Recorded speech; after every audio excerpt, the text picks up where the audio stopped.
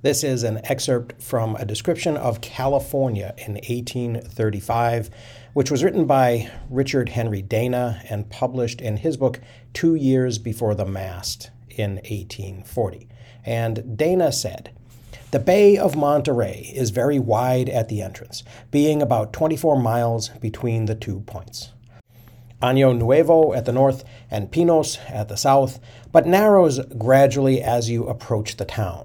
We came to anchor within 2 cable lengths of the shore, and the town lay directly before us, making a very pretty appearance. Its houses being plastered, which gives a much better effect than those of Santa Barbara, which are of a mud color. The red tiles, too, on the roofs contrasted well with the white plastered sides and with the extreme greenness of the lawn upon which the houses, about 100 in number, were dotted about here and there irregularly.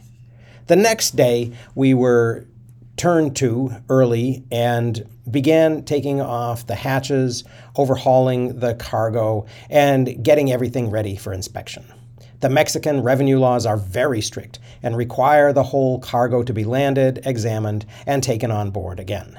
The officers were dressed in the costume which we found prevailed through the country, a broad-brimmed hat, usually of a black or dark brown color, with a gilt or figured band around the crown and lined inside with silk, a short jacket of silk or figured calico, the shirt open in the neck, rich waistcoat, if any, pantaloons wide, straight, and long, usually of velvet, velveteen, or broadcloth, or else short breeches and white stockings.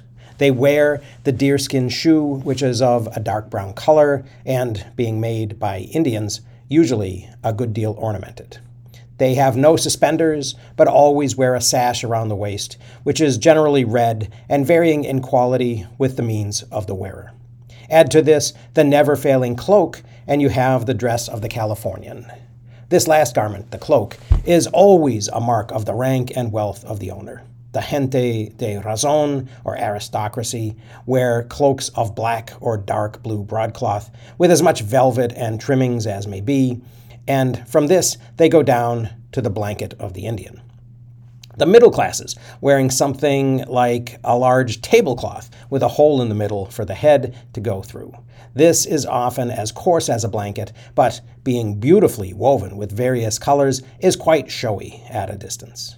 Among the Spaniards, there is no working class, the Indians being slaves and doing all the hard work, and every rich man looks like a grandee, and every poor scamp like a broken-down gentleman. I have often seen a man with a fine figure and courteous manners, dressed in broadcloth and velvet, with a noble horse, completely covered with trappings, without a real in his pockets, and absolutely suffering for something to eat. The Californians are an idle, thriftless people and can make nothing for themselves. The country abounds in grapes, yet they buy bad wine made in Boston and brought round by us at an immense price and retail it among themselves at a real, that is 12.5 cents, by the small wine glass. Their hides, too, which they value at $2 in money, they give for something which costs 75 cents in Boston, and buy shoes, as like as not made of their own hides, which have been carried twice around Cape Horn, at $3 and $4, and chicken skin boots at $15 apiece. Things sell on an average at an advance of nearly 300% upon the Boston prices. This is partly owing to the heavy duties which the government, with the intent, no doubt, of keeping the silver in the country, has laid upon imports. These duties and the enormous expenses of so long a voyage keep all merchants but those of heavy capital from engaging in the trade. Generally speaking, each person's caste is decided by the quality of the blood, which shows itself too plainly to be concealed at first sight. Yet the least drop of Spanish blood is sufficient to raise them from the rank of slaves and entitle them to a suit of clothes, boots, hat, cloak, spurs, long knife, and to call themselves Españolos and to hold property if they can get any. Another thing that surprised me was the quantity of silver that was in circulation. I certainly never saw so much silver at one time in my life as during the week that we were at Monterey. The truth is, they have no credit system, no banks, and no way of investing money but in cattle. They have no circulating medium but silver and hides, which the sailors call California banknotes. Everything they buy, they must pay for in one or the other of these things. Monterey is decidedly the pleasantest and most civilized-looking place in California. In the center is an open square, surrounded by 4 lines of one-story plastered buildings, with a half-dozen cannon in the center. This is the Presidio, or fort. Every town has a Presidio in its center, or rather, every Presidio has a town built around it, for the forts were first built by the Mexican government, and then the people built near them for protection. The Governor General lives here, which makes it the seat of government. He is appointed by the central government at Mexico and is the chief civil and military officer. In addition to him, each town has a commandant who is the chief military officer and has charge of the fort and all the transactions with foreigners and foreign vessels. And 2 or 3 alcaldes and corregidores elected by the inhabitants, who are the civil officers. No Protestant has any civil rights, nor can he hold any property, or indeed remain more than a few weeks on shore. Consequently, the Americans and English who intend to reside here become Catholics to a man, the current phrase among them being, "A man must leave his conscience at Cape Horn." In Monterey, there are a number of English and Americans who have married Californians, become united to the Catholic Church, and acquired considerable property. The people are naturally suspicious of foreigners, and they would not be allowed to remain were it not that they become good Catholics. And by marrying natives and bringing up their children as Catholics and Spaniards and not teaching them the English language, they quiet suspicion and even become popular and leading men.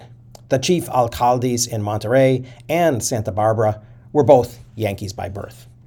California was first discovered in 1536 by Cortez and was subsequently visited by numerous other adventurers. 2 forts were erected and garrisoned, one at San Diego and the other at Monterey. Presidios have since been established at Santa Barbara and San Francisco, thus dividing the country into 4 large districts.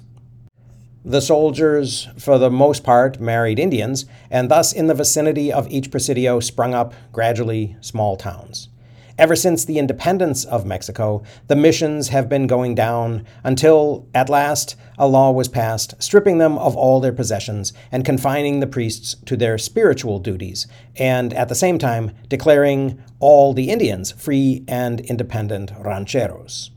The priests have now no power except in their religious character, and the great possessions of the missions are given over to be preyed upon by the harpies of the civil power. The change had been made a few years before our arrival on the coast, yet in that short time the trade was much diminished, credit impaired, and the venerable missions going rapidly to decay. The government of the country is an arbitrary democracy, having no common law and no judiciary. Their only laws are made and unmade at the caprice of the legislature and are as variable as the legislature itself.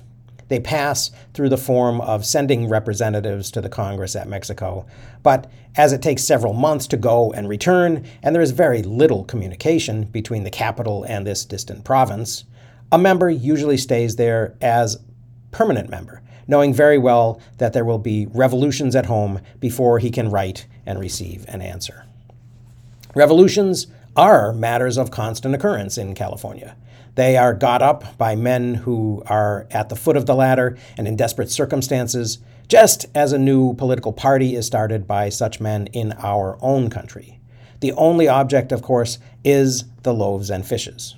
And instead of caucusing, paragraphing, libeling, feasting, promising, and lying, as with us, they take muskets and bayonets and seizing upon the Presidio and Custom House, divide the spoils and declare a new dynasty. As for justice, they know no law but will and fear.